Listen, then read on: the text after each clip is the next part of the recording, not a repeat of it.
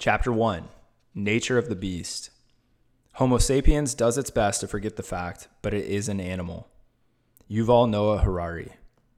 For most of modern human history, the idea of human movement has largely been taken for granted. It tends only to be those affected by movement, impairment, or loss who become keenly aware of just how vitally important movement is. The majority of us go about our lives walking, running, and playing with no need to examine our movement until it is affected by pain or dysfunction. We now find ourselves at an inflection point, and our relationship with movement has taken an unprecedented turn for the worse. Our kinesthetic aptitude has been a consistent and vital imperative for millennia, is now mutating into the most significant detriment to human health. To fully understand this emerging paradigm, we will first have to take a bit of a detour. Steve Jobs famously stated that, if you define the problem correctly, you almost have the solution. I think being healthy is best defined as the condition of being sound in body, mind, and spirit. This succinct definition gives us a holistic target to shoot for, but I think Moshe Feldenkrais gives us the most inspiring definition of all. A healthy person is one who lives fully his unavowed dreams. The antithesis of good health is disease, and it comes as no surprise that humans, particularly westernized humans, are more unhealthy than ever. While advances in medicine have lowered infant mortality and lengthened life expectancy, medicine has not provided humans with a defined path to health. Exactly how we get ourselves into this scenario and how we dig ourselves out of these unhealthy bodies and early graves is a complex and multifactorial endeavor. Even in the face of many impending global issues, it is hard to imagine a more important question than how to correct course on human health. Yet, we seem to continue to stray further away from a solution rather than move towards one. Some of the more significant concerns at hand are obesity, chronic disease, substance abuse, and mental health issues. And there is a correlation. Daniel Lieberman, author of The Story of the Human Body, calls this condition mismatched diseases. The mismatch hypothesis of environmental medicine attempts to answer why so many people are getting sick from previously rare illnesses, and the primary connection between the environments humans initially adapted to and our now maladaptive behavior, based on our current and wildly different setting. In essence, the very adaptations that help bring us to our current state, the ability to store calories as fat, proficiency at creating and using tools, and our remarkable and unique consciousness are all now being weaponized against us. Simply put, humans have become ill-suited for their environment. The irony here is that humans have entirely created the current environment. For better or worse, we have made our bed and now we have to lie in it. We have become the creators, curators, and protectors of an environment led by a societal devotion to growth and profit at the expense of health and vitality. But at what cost? To understand precisely what is happening to Homo sapiens, it may help to look at a strange adaptation occurring in an entirely different species, Bufo marinus, or the Australian cane toad.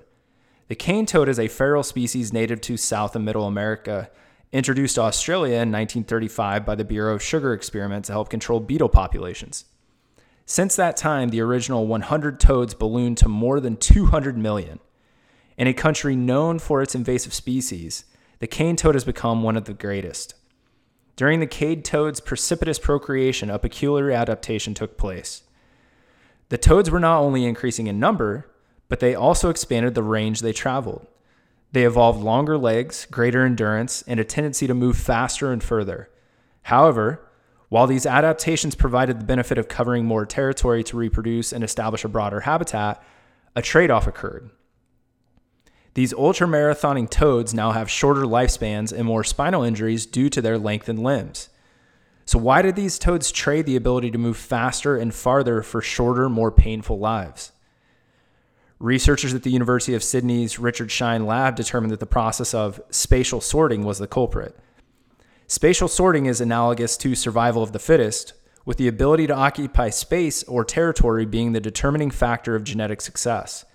Whereas in a typical evolution model, the amount of time a species can keep its lineage alive is the primary factor. In this case, spatial sorting led to a genetic surge of toads with these Christopher Columbus-esque traits leading the forefront of the genetic battle for supremacy. The exact reasons for the prioritization of spatial sorting over health and longevity are still not completely understood. Theories point to the fact that spatiotemporal fitness, or that organisms prioritize temporal fitness, longevity, and the ability to spread out and claim new territory over their own health. Sound familiar? I think we can all agree that if we had to give it up to humans in one arena, it would be that we have divided and conquered quite successfully. With 7.8 billion people covering almost every habitable space on the face of the earth, and perhaps outer space if we believe Elon Musk, we fall right in line with the concept of spatial sorting, ever expanding, but in a strange twist of fate, slowly killing ourselves and our environment in the process. One of the cornerstones of human ability to successfully dominate an entire planet has been, and continues to be, our ability to develop and wield technology. Technology allows us to improve efficiency while decreasing manual labor demands. Watching how chimpanzees utilize the branch of a tree to fish termites out of a mound gives us an idea of just how far we have come, or perhaps how far we have fallen. We have built a culture largely reliant on and addicted to technology that has made everything from obtaining food, working, and dating so devoid of physical connection or challenge that it is no wonder that this chasm of mismatch is occurring. Even though this technological trade-off has given humans the ability to travel the world, knock on the door of the cosmos, cure diseases that were once thought incurable, and connect almost every human across the face of the earth, the price is steep. As humans alter the micro, meso, and macro environments of Earth to extents we didn't think possible, it seems that from the outside looking in, our world is no longer suitable for biological life. Elevated global temperatures, rising sea levels, and mass species extinction all point to a less human-friendly blue marble. What if the reality is the fact that humans are now far more ill-suited for life on Earth? In the end, it's not the years in your life that count, it's the life in your years. You've probably heard this quote at some point, and no, it was not Honest Abe, but instead Edward J. Stieglitz, MD. While life expectancy in the West has continued to increase, with the current expectancy at 78.4 years, these added years are more typically filled with more disease and disability. Part of the reality of living longer is naturally facing more health issues due to normal signs of aging, mainly attributed to cellular disorganization and dysfunction. As far as modern science can tell, this ultimately leads to our final sleep or senescence. However, the disease and disability that we are seeing occur is not happening in our golden years. Instead, we see major health issues occurring at much younger ages, propping up these morbidities with a healthcare system that is great at keeping the living from dying, but not as well suited at keeping the living healthy. So, what exactly are the issues that are more commonly occurring at earlier ages? According to the Centers of Disease Control and Prevention, interestingly, prevention wasn't added until 1992, the leading cause of death in the U.S. are heart disease and cancer, with accidents, respiratory disease, and stroke not far behind. Not surprisingly, the leading cause of these disorders are tobacco use, poor nutrition, excessive alcohol intake, and a lack of physical activity. It seems like an easy fix as a species. We must stop smoking, drink less alcohol, and replace it with water, eat a diet full of clean proteins, and move more.